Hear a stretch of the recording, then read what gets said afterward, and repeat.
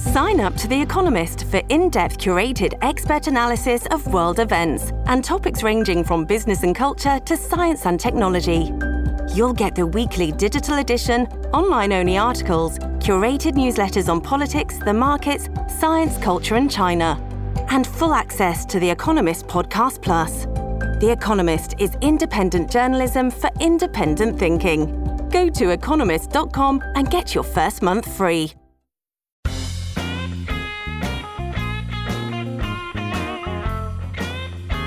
Hi there, I'm Carla Nappi, and this is the New Books Network Seminar. Welcome to the podcast. I'm really excited to share with you today a conversation with Ken Wark about the book General Intellects, 21 Thinkers for the 21st Century.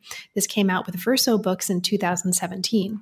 So the shape of the book looks like this. There's an introduction that lays out some of the most important and some of the themes that come up quite a bit in the chapters to come. It orients us toward the kind of work that the chapters do and the way that the chapters are going to speak to each other over the course of the pages to come. Then there are 21 chapters, each focusing on the work of a particular thinker that use the work of that thinker to open up conversations about kind of larger themes and issues that I think, as you'll hear in the conversation to come, are of broad relevance to probably a lot of us listening to this podcast and a lot of us working in or alongside academia today. So you'll hear some themes coming up in the conversation that, at least for me as a reader, emerged as being particularly important to how I engaged with this book. So you'll hear me asking about labor at the university, talking about the way that some of the chapters really speak to some conversations that are happening right now among friends and colleagues about what it is to be a human, working with other humans in academia, next to academia, outside of academia, and related to it. All of that is going to come up in the conversation. So what I hope is that you will find your own copy of the book, either read it and or potentially teach with it, because as you'll hear, the chapters stand alone as anchors for broader conversations as much as they work as a conversation within the covers of the book and an experience for a single reader. That is to say, it works if you are just picking it up and reading it by yourself to learn a bunch of stuff. It also works if you're using it in a classroom, either an upper level undergrad or a graduate student classroom, I think, to teach with. So that with that, I will leave you to the conversation. I had a lot of fun with this one, and I hope you enjoy it as much as I did. And thank you so much for listening and for your support of the channel. I'm here today to talk with Mackenzie Wark about General Intellects, 21 Thinkers for the 21st Century. Welcome back to the New Books Network, Ken. Welcome to the New Books Network seminar, and thanks for making time to talk with me today. Thank you for having me back, Carla. So since we've spoken before about your book, Molecular Red, which I'll say for listeners, it's a fabulous book, and you should go run and pause this and check out that podcast or put that on your queue for next time. I won't ask you how you came to work in the field because that's something we've talked about before. Instead, can you start us off by saying a little bit about the genesis of the book we're talking about today? How did you come to this particular project, and how did you decide to publish it in this particular shape? All right, so General Intellects is 21 pieces, all about 4,000 words, each about sort of separate individual authors.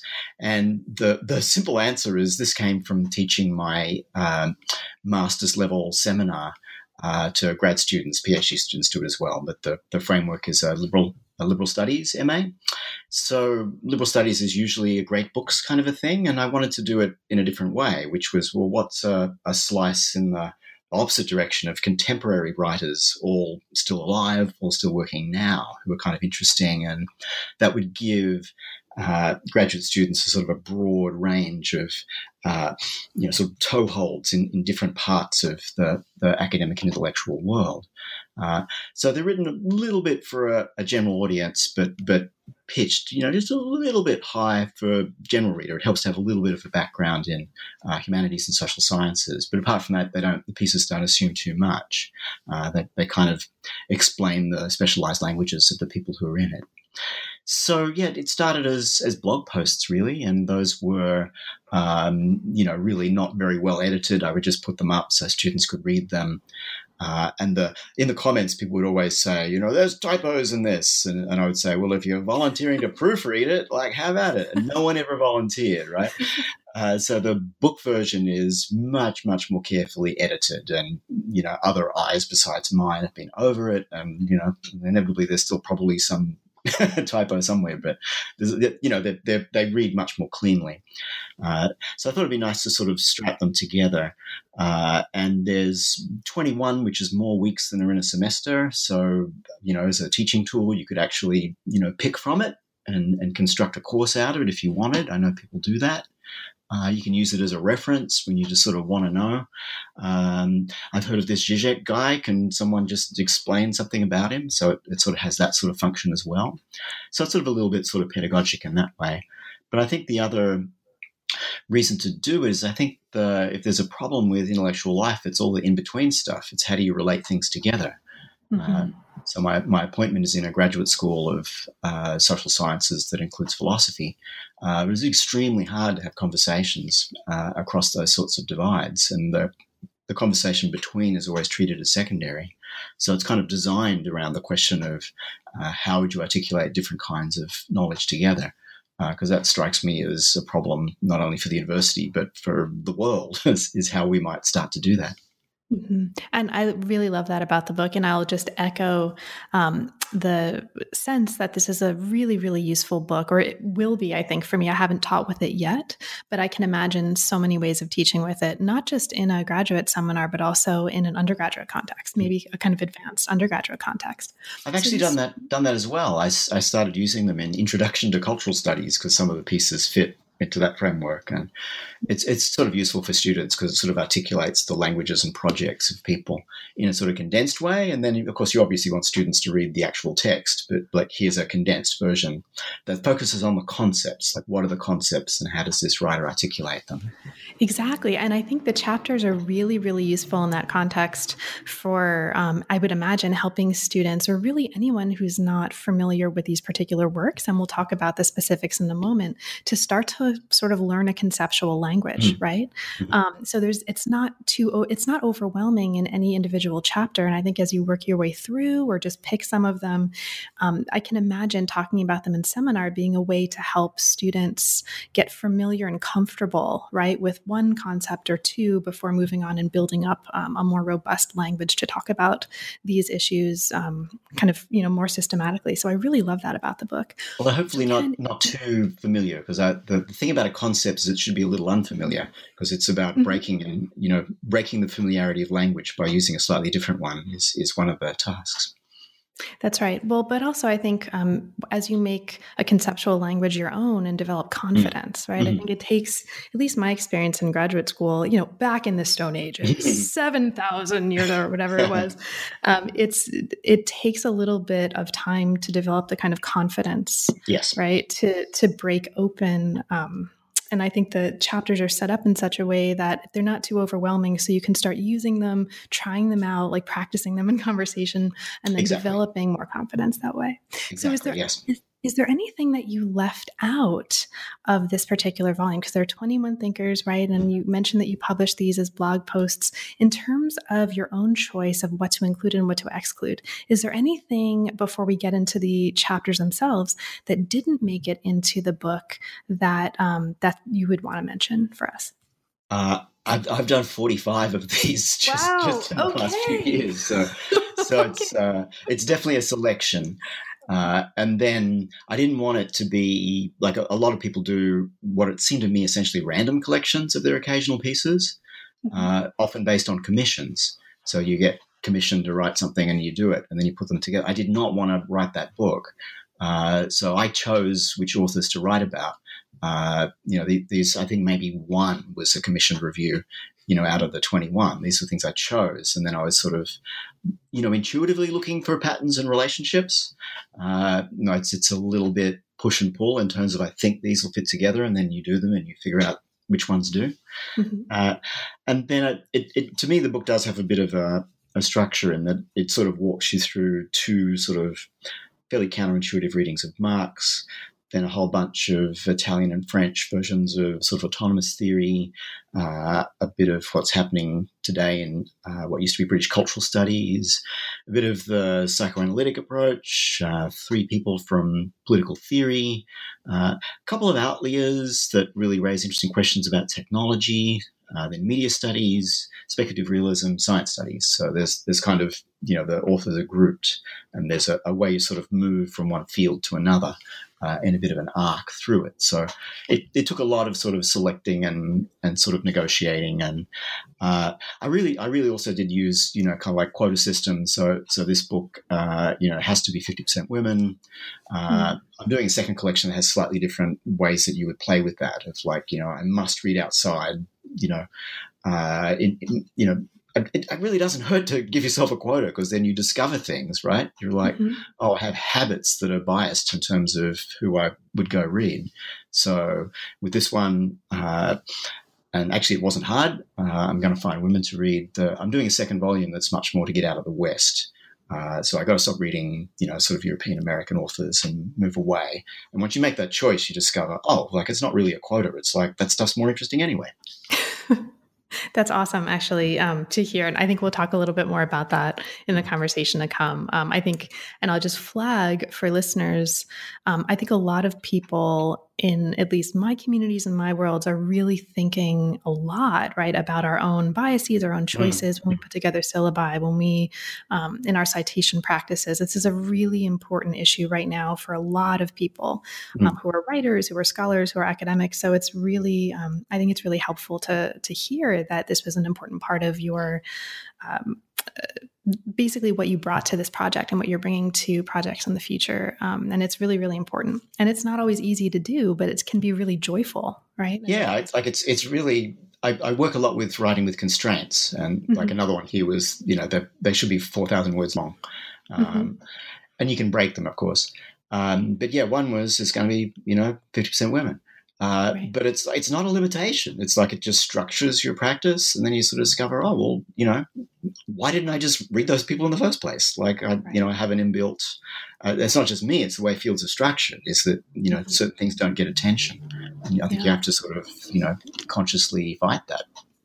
I mean, I think right now, and we don't have to talk about this too much because I want to make sure that we get into the book, but another related issue just to put on the table, because I know this is also very much in the air in the kinds of conversations around the issues that we've been talking about, is not just who to include and to be, as inclusive as possible, but also how do you phrase it? Contemporary debates about the behaviors of certain scholars. I'm trying to choose my words very carefully and be very vague while still being pointed. And I don't want to be specific, but basically the choices that we make to teach certain theorists or not can be just as much about other things that are not always maximal inclusion. Do you see what I mean? Yes. And so, I'll just say I left somebody out because of bad behavior. But it is a more complicated question than that. But yeah, that's a topic for another time. Yeah. I think. I mean, that's probably a 5-hour-long seminar conversation itself. I just wanted to.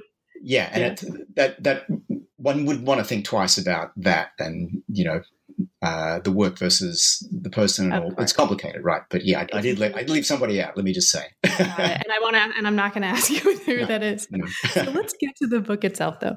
While this is a book about 21 thinkers who are not you, one of the things I really appreciated, speaking back to the issue of how we choose to make a conversation among disparate things and bring them together, is that the chapters consistently approach these other authors' works from the particular perspective of you as a reader, and like unapologetically and unambiguously. And I love that because we also get a clear sense of some of your own contributions to the conversations you're inviting us into. And I think that's really helpful as a thread that links all the way through. And we'll talk about some of that in the rest of the interview to come. Okay, so let's talk about the very beginning, the title page, the title of the book. The opening sentence of the introduction is, "Where are the public intellectuals like we used to have back in the good old days," right? So explicitly, instead of talking about public intellectuals, the book talks about general intellects. So because this seems to be such an important decision, can you talk to us a little bit about this notion of general intellects? What kind of work does it do for you? What's important for us to understand? And what's importantly different from talking about public intellectuals? I think as a rhetorical figure, public intellectuals is very much connected to a narrative of decline. I've been writing this stuff for 30 years, and, public intellectuals always been in decline. I don't remember when it wasn't. And then you go back to Julian Bender and you say, that's the trope. Like, the figure is that it's something, there's a lost unity in the past that's then, sort of fallen apart. So I just don't find it a useful kind of category. It's beloved of sort of middle-brow journalists who think everybody should write for exactly the size of audience that they write for. So if you're an academic, you write for too small an audience, but somehow their audience is exactly the right size. And you're like, but you're not Fox News. So, like, why is your audience the right size instead of, like Sean Hannity's? And they're like, oh, no, that stuff is terrible. And you're like, as far as scholars are concerned, some of your stuff is a little bit not, great. So it's tied to, sort of professional habitus, what people, the world people inhabit.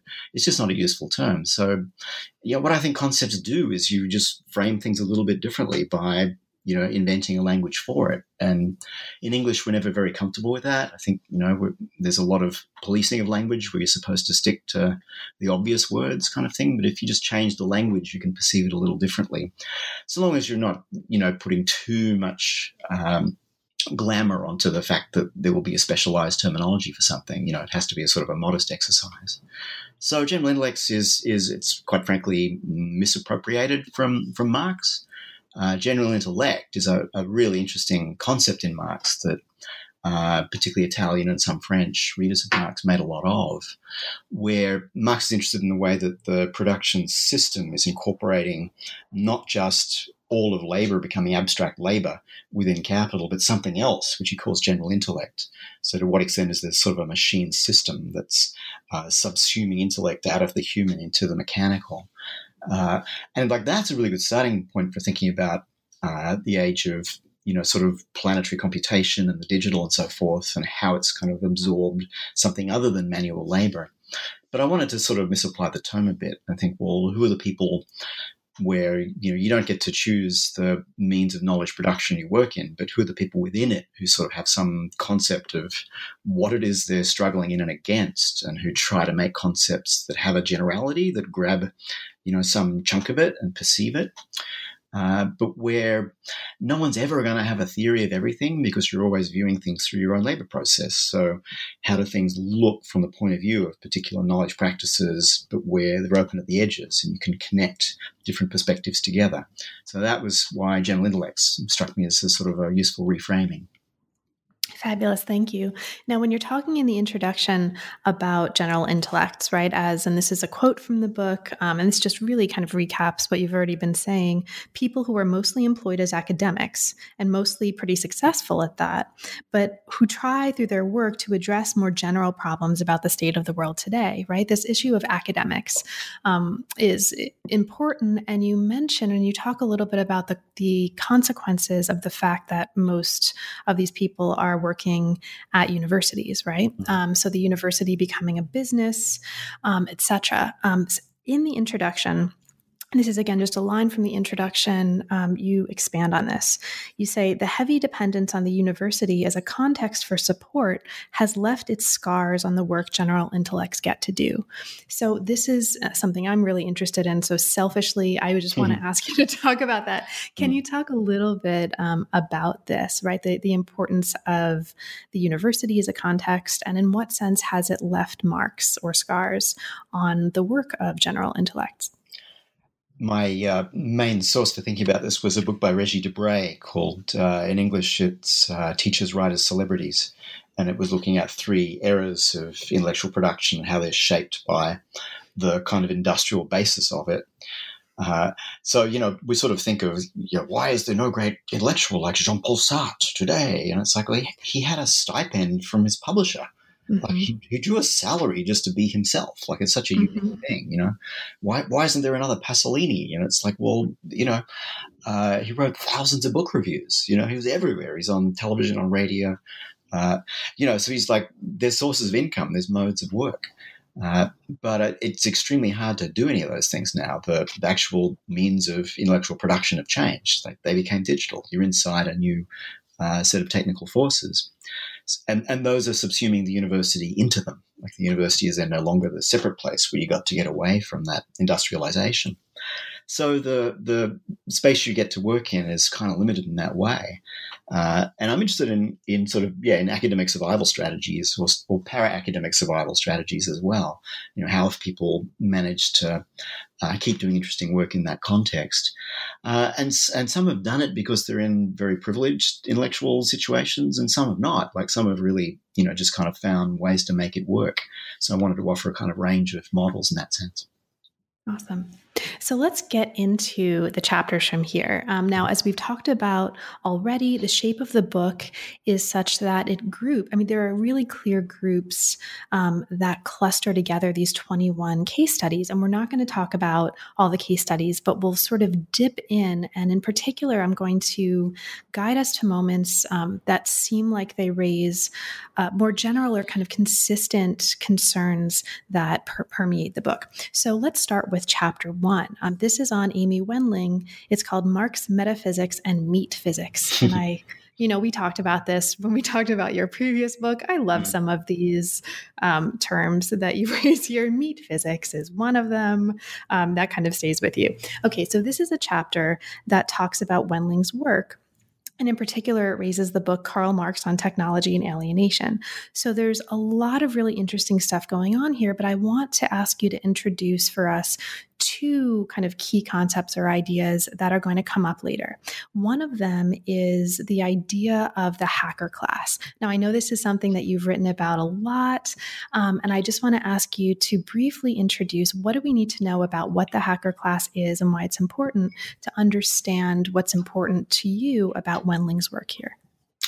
Yeah, and maybe it's not a good name. I've been trying to, conceptually articulate, really for 20 years, what class do I belong to myself? If you think as a Marxist, you think in terms of class, and class categories are generated out of, firstly, the forces of production, but secondly, the relations of production. The forces of production changed enormously in my lifetime. It just struck me as obvious that they probably generate new class relations out of that. So what does it mean to do this work with information? It's not quite labor, in the sense that I still have some margin of control over what and when. It's harder to quantify. It sort of doesn't quite mesh with an industrial system in the same way. You can't think of it in terms of a kind of thermodynamic model, which I think Marx still has in the background of his mind when he's thinking about what labor is and does. So it's something else. And then in terms of the relations production, we sort of forget that intellectual property is relatively new. Copyright and patent go back a long way, but that these things are all intellectual property and are basically private property rights is actually really only about half a century old. And that information would be a thing it could attach itself to rather than to the notion of the book or the artwork and so on. Like, that's also relatively new as well. So, yeah, what comes out of that convergence of coming from the forces of production, digitization, coming from the relations of production, the notion that information is something that can be property, I think it generates a new class relation. Those who are owners of the means of production of information, what I call a vectorless class, from Vector, got that from Paul Virilio. And I called it the hacker class, which seemed like a interesting word 20 years ago. Now it's like evil Russians, but it's sort of like you always had to fight for a language that's not criminalized if you're a subordinate class. So I kind of maybe one still has to fight for it as to hack is a good old fashioned Saxon word, really meaning to cut. So there's a kind of a digital feeling to it already. So maybe we could kind of try to re-embrace that and think about who we are. So as someone who works in a university, how is what I do actually really pretty much the same in terms of a class basis as people who work in different disciplines of the university, but also people who work in the other kinds of industries producing information? How do we have a class interest? And I think we're finally seeing a bit of that emerge in quote-unquote labor struggles in the tech sector. People who never really quite thought they were workers are now raising questions. Like the walkout at Google is kind of a nice example. They're like, there is something wrong with the way you're managing the workplace, and you're, happy bromides about how you'll fix it all. We don't believe them. So people are threatening to walk out, discovering a kind of class consciousness, but one that's maybe not quite labor. Mm-hmm. So this idea, I'm going to zip us ahead and then kind of circle back, but this idea of intellectual property, of labor as potentially cognitive labor, potentially something called something else, is something that recurs in several chapters of the book, right? When you talk about Boateng's cognitive capitalism, you raise the idea of cognitive labor that permeates the work. And then in Bifo Berardi's Soul as Commodity, in that chapter, you talk about the terms kind of cognitive as potentially being too immaterial, right? And not grounded enough in kind of material reality to be useful in the way that you'd like it to be. So I'd love to hear a little bit about that, right? Sort of what's important to you about talking about what we might call cognitive labor in terms that push us more into the material, and why and how is that so important? So I'll just take one step back and so the reason I start with Amy Wendling is that she's really read Marx on technology, including the massive amount of unpublished notebooks. Not many people have read this stuff. So it's much richer, and Marx is sort of thinking his way out of a sort of metaphysical Hegelian way of thinking about labor into a sort of a thermodynamic model of a kind of metabolic process. But he's dead before information as a concept. Like, there isn't a science of information in Marx's time. It's missing. So you have to sort of keep reading through the sciences and critical literature on the sciences, I think, to finish Marx's project. Well, you never finish it, but to continue it. The people who I think sort of realized that this was an issue, but I'm not happy with the languages that came up around it, is firstly the Italian autonomous Marxists, and then secondly some people in France who picked up their work when Antonio Negri was forced into exile in Italy. So I sort of read Virno and Lazzarato and Bifo and Yann-Moulin Bouteng, who's French, as sort of working in that space. And they start talking about something like a cognitive capitalism, and they start talking about immaterial labor. And this sort of, you're using using language in a way that introduces new areas to look at, but I just don't think it's quite the right language, because you're sort of like, the way it plays with the language is maybe not sufficient. And it's a little dangerous to sort of say, well, there's material labor, which is like factories and stuff, and then there's immaterial labor, which is cognitive and ideas. And, well, wait a minute, we already know from Amy Wendling and from technology studies that this is all based on a huge infrastructure, a huge apparatus. And I think that falls out of view a little too much.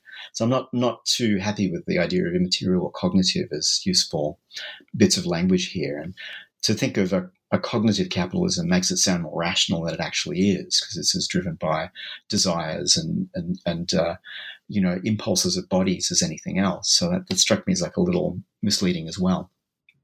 That's right. Now, you raised the word metabolism or metabolic just now in your conversation about the particular interpretation of Marx that Wendling is raising. And because this idea of metabolism or metabolic rift in particular is so important to the work that so many, I think it's one of the threads that weaves through the entire book. For listeners who may hear the word metabolism and not really understand what that means in this context, can you say just a little bit about that?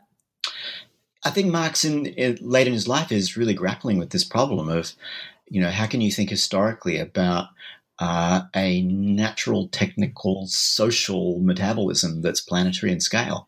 Like, how do you even think that? And I think he's just starting to grapple with that as a problem. And he's reading the scientific materialism that flourished in Germany after 1848. That's sort of usually left out of his bio a little bit too. And a lot of these thinkers, they're not canonic because they were thinking through the science of the time, a lot of which is now obsolete. So you sort of lose them as well. Although, like Hegel's scientific writings seem to be nonsense as far as I can tell, but somehow he's still okay to talk about. I don't know why. But anyway, if you're sort of paying attention to what's going on in the sciences, and I think Marx was, then how do you keep moving forward with that? So if there's something like a metabolism that would have been thought in thermodynamic terms, what happens when we sort of add the category of information and, which... And the way I'm using that, it's a word that's been around for a long time, but maybe not as a concept. I think we only have it as a concept after somebody like Claude Shannon gives you a mathematical theory of information, right? Mm-hmm. So it's like, that's something you can actually build a science on and instrumentalize, which is key to this as well, right? Knowledge follows instrumentalizing of kinds of labor in their interaction with the world. I mean, that would be my basic understanding of where science comes from. Mm-hmm. So that's sort of the project, is to kind of move forward into a 21st century, and 21st century is in the subtitle, way of thinking conceptually about planetary scale, social, technical, natural metabolism that's a historical product. It's not inherently all natural, and which is dysfunctional, which obviously doesn't work, right? And the obvious sign of that is, catastrophic climate change, but, there are others. Mm-hmm. So there's a lot of chapters now that I'm going to be surfing past, not because they're not fascinating, and I want to say that explicitly for listeners, but because because we don't have 5 hours to talk about it today. But I want to surf us to a particular case and a particular chapter that I think is really particularly interesting for me as a case study looking at labor at the university. And this is chapter 7, Angela McRobbie's Crafting Precarity. Now, this is a fascinating chapter for me in that it speaks to some of the conversations that I think a lot of us are having about work in the university, specifically as it pertains to gender in the university and gendered labor. So McRobbie's work considers what happens if one, in the words of the book, looks at the self-making of young working class women as subculture and then traces the paths of young working class women through a contemporary urban landscape concerned with the precariat and the creative industries. So here, as you say in the chapter, the work becomes a kind of romantic relationship and a site of the expression of creativity, right? I think a lot of us listening to this might be familiar with the idea and conversations around the idea of, well, if you love your work and you're passionate about your work, right? Like that's the goal and that makes everything okay. This idea of passion, right? And love as being kind of describing the relation between working women and their labor. So Can you talk a little bit about this? For you, what's particularly interesting and useful in thinking with McRobbie's work here? I mean, McRobbie's a central feature in British cultural studies, which was really important to my formation. Like she to me was a key author.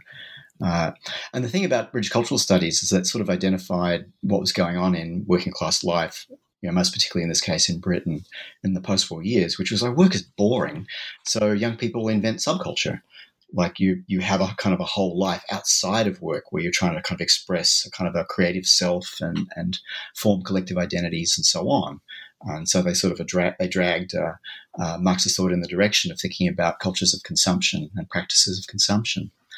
But that sort of assumed you had this sort of, like a factory job or a regular office job, and then you did this, in the off hours, did this other stuff. But what happened is this sense that the work process itself should be where the creative and expressive and the identity should be found, yeah. And there's a kind of a desire to take the sort of energies and the skills and the talents of particularly sort of working class people that are leisure practices and bring them back into work or to make them work. And then that then becomes the focus of how you try to, craft a life as a young person, maybe starting late 20th century and going through to now. So whatever it is you're doing is supposed to be not leisure, but work. So there's a kind of significant change, and she sort of charts that, and of how, particularly for using working class very broadly, working class women in the first world, would kind of gravitate to fields that seem like it's work, but it's creative, but you're paid less and the hours are terrible. And you end up in a very precarious work environment precisely because there's a desire to do it. Employers can exploit that. I'm like, well, yeah, I teach media and cultural studies, and one of the things I tell students is, you know what, you're often better working for boring companies, right, rather than chasing being a publicist at the fancy fashion house, because there you're completely expendable. There's 20 people waiting for your job. Whereas if you're good at this in some like really boring company, they'll love you and they'll have to like make a job for you because fewer people are trying to clamber aboard it. So there's a sense in which this there's a desire to get out of alienated working class labor, but the thing that you're trying to get into is kind of more exploitable, and that's sort of the catch. Where people have been caught up. And it applies to the university because, look, this was the last good job left in America, but it's gone, or it's disappearing. So there's this struggle to become a kind of do a sort of intellectual work where you have some autonomy and get to shape, your workplace and things like that. But either it becomes precarious, or for those of us in the full-time, who did get those full-time jobs, there's more and more management of it, and we have less and less autonomy over it. That's right. And this chapter really looks very carefully at the role of the university in all of this. And this is something that we'll come back to. But one of the reasons I wanted to talk a little bit about this chapter is that it really, I think, connects up with conversations that, again, a lot of us are having about the precariat within academia, right? I mean, there's this way of narrating the relationship between like teaching fellows or graduate students who are teaching with their work, or contract faculty with their work, that's very much a narrative of this kind of romantic relationship where it's not work because you love it, or it's a relationship. And I think there are real issues, again, that would take probably several more hours to even scratch the surface of. And we should at least just add the additional piece of the vulnerability of women to that language because of a training where that's what you're supposed to do. Like you're supposed to give, and McRobbie, I think, is good on that, and the way the precarity and gender are connected issues. Absolutely. And this is one of the reasons this chapter really stuck out for me. It's also, this is also related to conversations about teaching evaluations right now, right? Which exactly. We also know that, a lot of what women get on these teaching evaluations are evaluations of like how nice they are, like what they look like. It's my job to read them. So I've read thousands of these, and it's all true. Exactly. And it's increasingly becoming part of my job to talk about and try to articulate a position on whether or not we should be reading them. Right? Yeah, exactly. Which is actually could also be a whole podcast in itself, right? Exactly. And we won't. But I want to flag this for listeners who are particularly interested in those issues. Chapter 7 might be especially useful. Yeah, exactly. The chapter on McRobbie and McRobbie's work. This might be a great anchor for a conversation about this in a seminar setting. She's responding to all of that Italian stuff, so it's British cultural studies responding to all this stuff that happened in Italy at the same time. So. That's why it's a really kind of anchor piece. But then it raises the gender question in that context, which there are Italian feminists who did that, but Bifo and Boutang and Verno don't have a lot to say about gender. Right. So let's, since we're talking about, because I brought us here, the issue of the role of the university, Chapter 12 on Wendy Brown also talks about this really substantively. This is a chapter that looks at, in particular, Brown's Undoing the Demos, Neoliberalism's Stealth Revolution. Ken, I just want to open this up to you. For you, what's particularly interesting about thinking with Brown's work in a way that you think is especially exciting or relevant right now? Yeah, and overall, these books are all really good. Like they all do something, and I wanted in reading them to be like generous and selfish at the same time. So I'm trying to give what I think is an accurate portrait of the conceptual map of each book, but then I'm also reading it through my own kind of interests at the same time and just seeing how they connect and don't connect. And the Brown I find really enabling, but it also seems a little trapped in a political theory that doesn't pay any attention at all to what happens to the forces of production. Like it treats the political as a sort of a separate landscape, then it actually becomes all enveloping, as if everything is always political now. Well, yeah, it's always worth asking that question. But when that becomes an assumption that everything's political, it no longer does critical work because you just assume that it is, and you don't ask what else is it. So with Brown, I wanted to sort of ask, well, what if we thought the technical as being political but also being other things? Then what is it, and how does it impact on this transformation that's often called neoliberal, but where that's become a sort of very expansive term that includes a lot of things, and maybe a little too expansive, where it becomes an adjective you just add to everything. So I wanted to sort of push back a little bit on that. So I sort of reread her readings of legal cases where I actually don't think Justice Kennedy is doing what she thinks he is. He actually talks about information. He's talking about law and information rather than neoliberalism in those particular judgments. So I just wanted to sort of bring a different perspective to Brown, and in particular to what had happened to the university, and to ask to what extent is what's happening in universities a thing that also has a technical driver.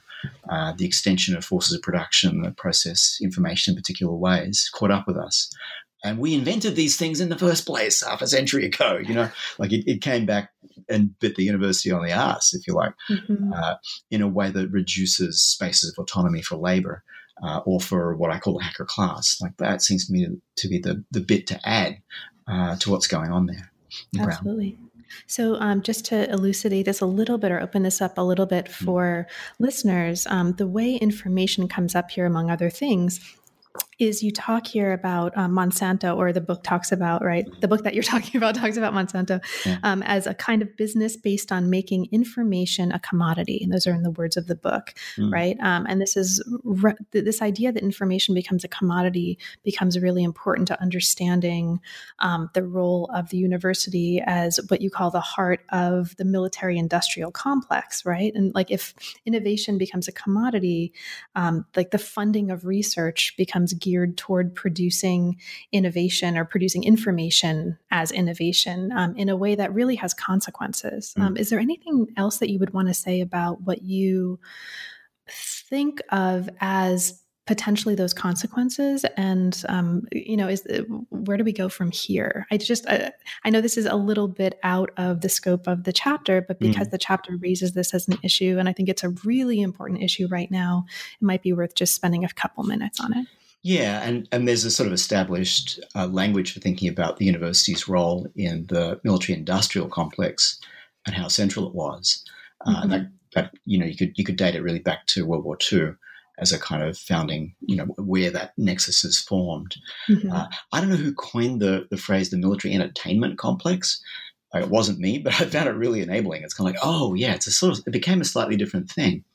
And there's, one of the things that was involved in the university's relation to the military-industrial complex is the invention of computation. But I think it sort of becomes a separate thing. Like you figured out how to instrumentalize a new thing, like information.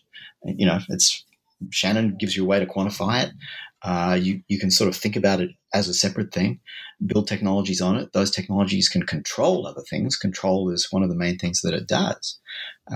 So to sort of make that a little more historically specific, and that it starts to connect to and grow out of particular universities, some of which, of course, are on the West Coast, because that's where aerospace was.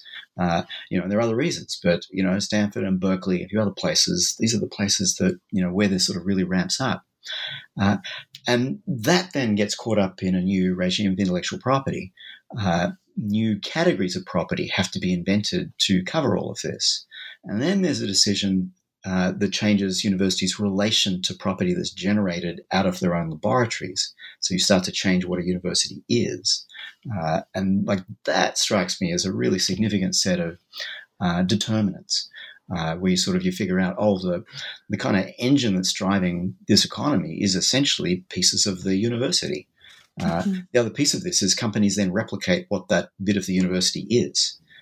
So it's like, all right, let's get the universities to do the high-risk research where we don't really know what the payoff is, so we can socialize that, and the state will still take care of that.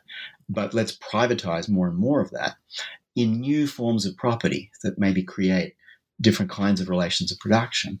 So I'm not even sure this is still capitalism at this point. It's definitely a system of exploitation, but it seems to be based on asymmetries of information, of treating information as property, of being able to harvest it without having to pay for it. These are relatively new ways of going about organizing a political economy, if that's what this still is. Mm-hmm.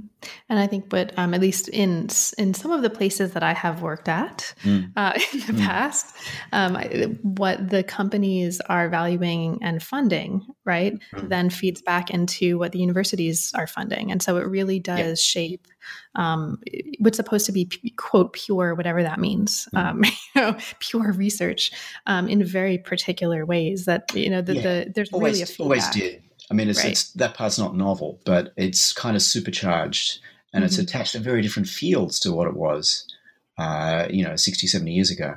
Absolutely. Electrical engineering used to be a minor field. Wow. And it's kind of why did Harvard not end up owning this? Because it was a minor field. Like, it grew out of the side of, And I think any of us who are interested in and care about the humanities right now, whatever you call that category, right? And I'm not committed to humanities as a term, but this is something that comes up a lot also in conversations right now.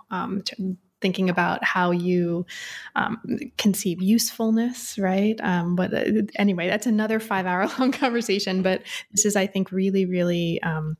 It's another way in which this particular chapter of the book, but rather the whole book itself, is really relevant to and important in anchoring conversations right now, either in discussions or individually or in seminars, that are really, really important to thinking about where we are and where we might be going.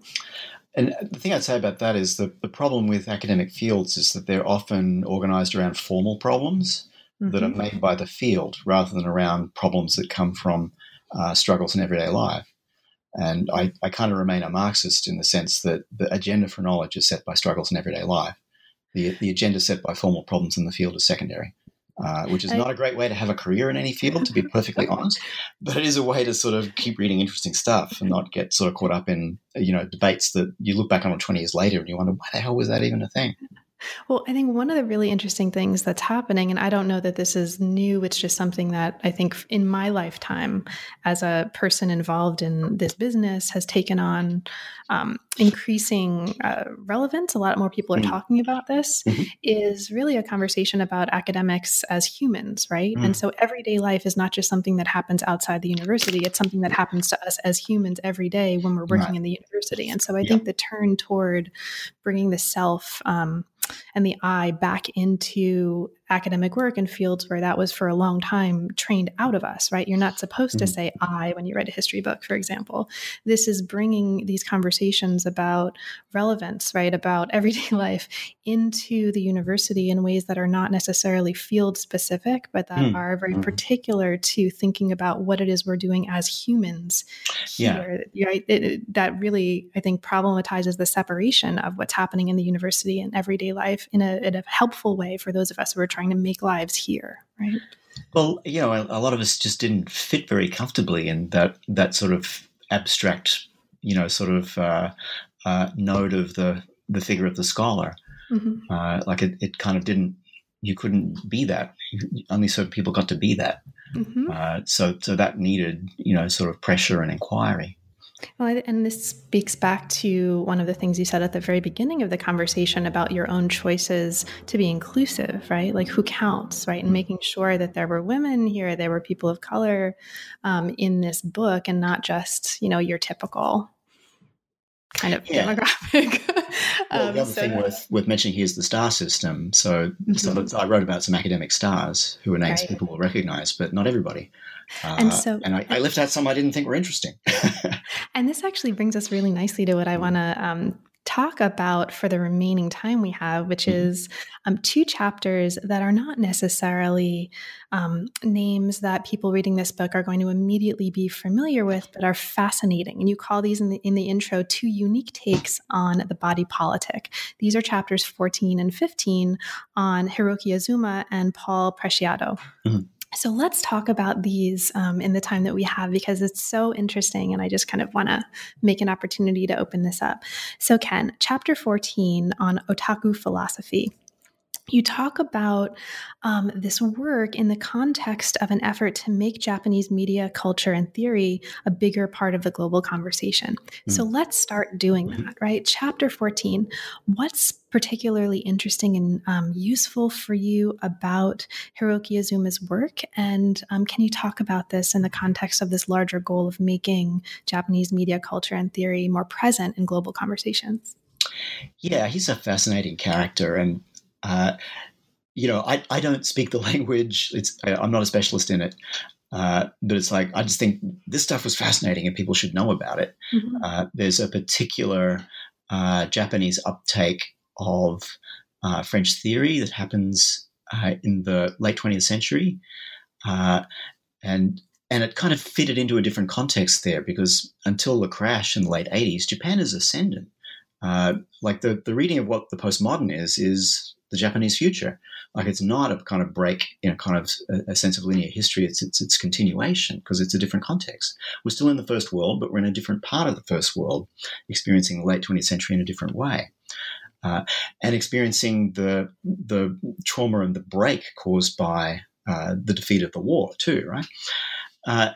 And so there's Akira Asada, there's Kojin Karatani. They're doing this in the context of the university, but Azuma sort of takes the next step, and it's like, oh, well, if we're doing this theory about a kind of information-driven kind of cultural universe that's a break, that's something new, let's not be ironic and kind of about it. Let's just leap into it and do it.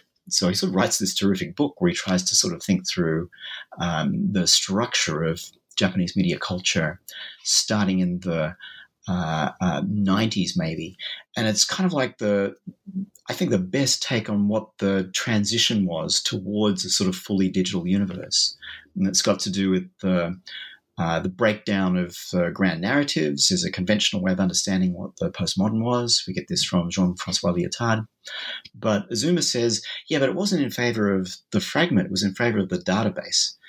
So you no longer have this kind of linear arc that's kind of organizing cultural production understanding. You have database, and you can kind of select from it, and you select elements and assemble it. And I sort of read this, preparing my sort of survey course for the liberal studies students at the New School, and I sort of went, oh my God, that describes the present. That's kind of exactly how the internet works now. But he wrote this before the internet was a thing. So it just strikes me as this moment where a particular context gives you an insight that you can use to kind of understand where we all ended up. Because we can kind of forget how incredibly advanced Japanese technical and media culture really sort of was and seemed to be before the crash in the 80s, and how it spawned all of this. Mm-hmm. And you raise the term otaku philosophy here, right? Do you want to kind of briefly define that and just talk about what's particularly interesting about that that hasn't already come up? Azuma does what British cultural studies used to do, which was to take subculture out of the sort of the realm of sort of pathologizing it and looking for problems, to kind of go, well, how are people creating culture? If we observe what young people do who have an intimate relation to the new modes in media culture, how do we view it as an aesthetic rather than as a problem? So otaku were people who, it was mostly young men, and this is where, I've got other readings where it goes with McRobbie, who's more interested in young women. But here it's young men whose form of identity and cultural life is about sort of obsessive curating of a particular bit of cultural stuff. It could be historical, or it could be something from manga or anime, where you just sort of like drill down and you kind of assemble like a little pocket of knowledge about something completely useless, and base your identity on that formation. And this is already happening in the 90s in Japanese media culture, but it's like, oh my God, that is now everywhere. That's Tumblr. Yeah.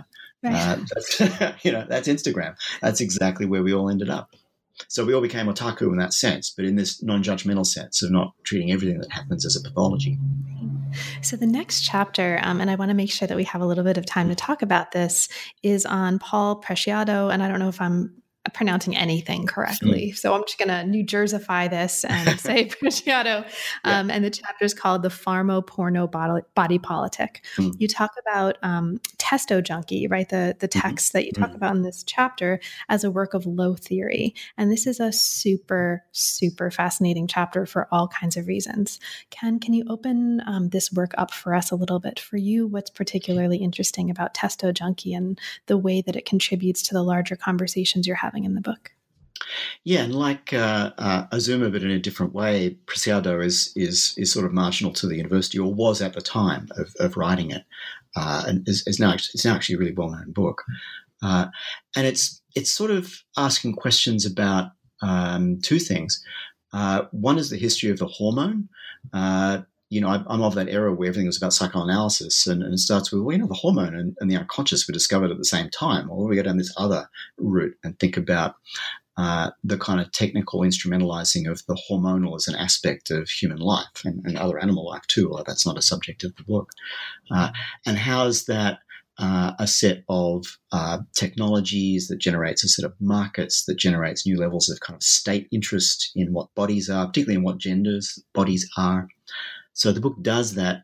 And then partly through Preciado was experimenting with testosterone at this time, but outside of an official medical framework. So the book sort of connects a kind of level of self-experiment, which the author even compares to Walter Benjamin's taking hash on their own body, but with a sort of understanding of those techniques. Then the other bit is, what if we thought about what happened in post-war culture, not so much through Ford and motor cars, but through Playboy, through Playboy's invention of a kind of architecture and a subjectivity that was sort of like massively heterosexually gendered, and sort of treated it as a kind of object that you could have a little distance from, but which sort of ended up everywhere in a sense. So you sort of read Fordism as this much more sort of libidinal exercise that's producing corporeal technologies of the body alongside producing motor cars and consumer goods and things like that. So I found it really enabling, and it sort of does this useful thing of denaturalizing the heterosexual and cisgendered body as somehow a default natural state by sort of pointing out, birth control hormones are the most widely prescribed thing on the planet. More people are on this than anything else. It's in the water, so it's affecting every other living thing for that matter. And to think all bodies as equally technically constructed, not just trans ones, is the particular agenda of the book. But I think, that's really useful to sort of take away that sense of the connection between natural and normative, and thinking about the bodies that whatever this mode of production is produced. Absolutely. I think this is a really, really important chapter, in part because of that, right? That there's a moment on 227 where the chapter says hormonal theory represents another form of mass communication, right? Which is, I think, just brilliant. And I just want to highlight chapter 15 for listeners, because for me, thinking the body in this way, or bodies, bodiness, body, so whatever, there's no the body, right? In this way is super productive. And I think in the years to come, we are going to see, and I hope we do see, a lot more attention to the hormonal and to hormones as of right. I mean, I think there's so much potential here. And if I had a PhD student right now in STS who was kind of searching around for a topic that would make a super important book, if not whole field, it would be hormones right now. Because we spent a lot of time on DNA and its connection to this information paradigm. But hormones are signaling, that it's understood that way. I think Preciado really hit on something there. Absolutely. And as you say, it's kind of the role of low theory is generate, kind of out of everyday practices and struggles, these ideas that really need, scholarship that would take you years to do. Absolutely. So I hope someone does that too. I think that's hopefully inevitable. And even thinking about how much attention sleep science, right? Melatonin, what is melatonin? It's a hormone. I just think there's just so much potential. But if you can believe it, and this is shocking to me, we are now almost at the end of our time, Ken. So there are are a kabillion chapters we didn't have a chance to talk about. There is so much more in the book, and we could have spent another hour or 2 or 3 just on the stuff that we didn't have a chance to talk about. But given that, and assuming all that, is there anything in particular that we didn't have a chance to talk about, Ken, but that you'd like to raise or put on the table for listeners before we close? If I did that, I'm just opening a whole can of worms. Okay, you can open it a little bit. You can let a couple of the worms peek out if you want. No, it's a book to be used as a resource, I think, so it doesn't even need me to interpret it. You just kind of like go and use the bits that are useful. Great. And what are you working on now that the book is out and hopefully being widely used, and hopefully we can contribute to that with this conversation? What's next for you, and what are you currently inspired by?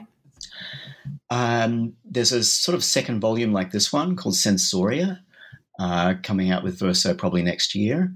And it's organized more around 3 fields: aesthetics, which gives us that humanities piece, ethnography, and design. Like what happens if you put, groups of things from those 3 together. So, General Intellects has got like actually about 7 different fields. This one's more 3, and it's a little bit more structured, but it's the same thing. It's these 4,000 word pieces on particular people.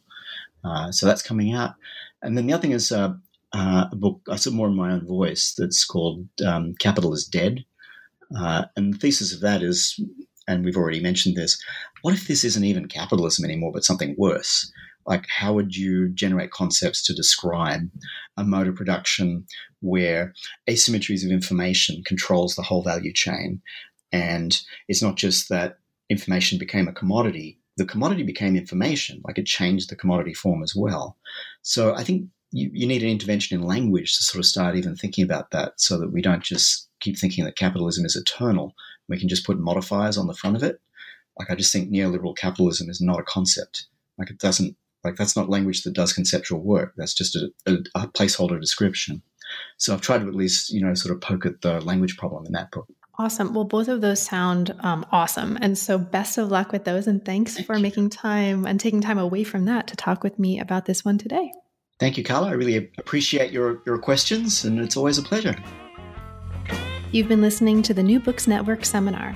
Thanks very much for joining us, and come back and check us out again next time.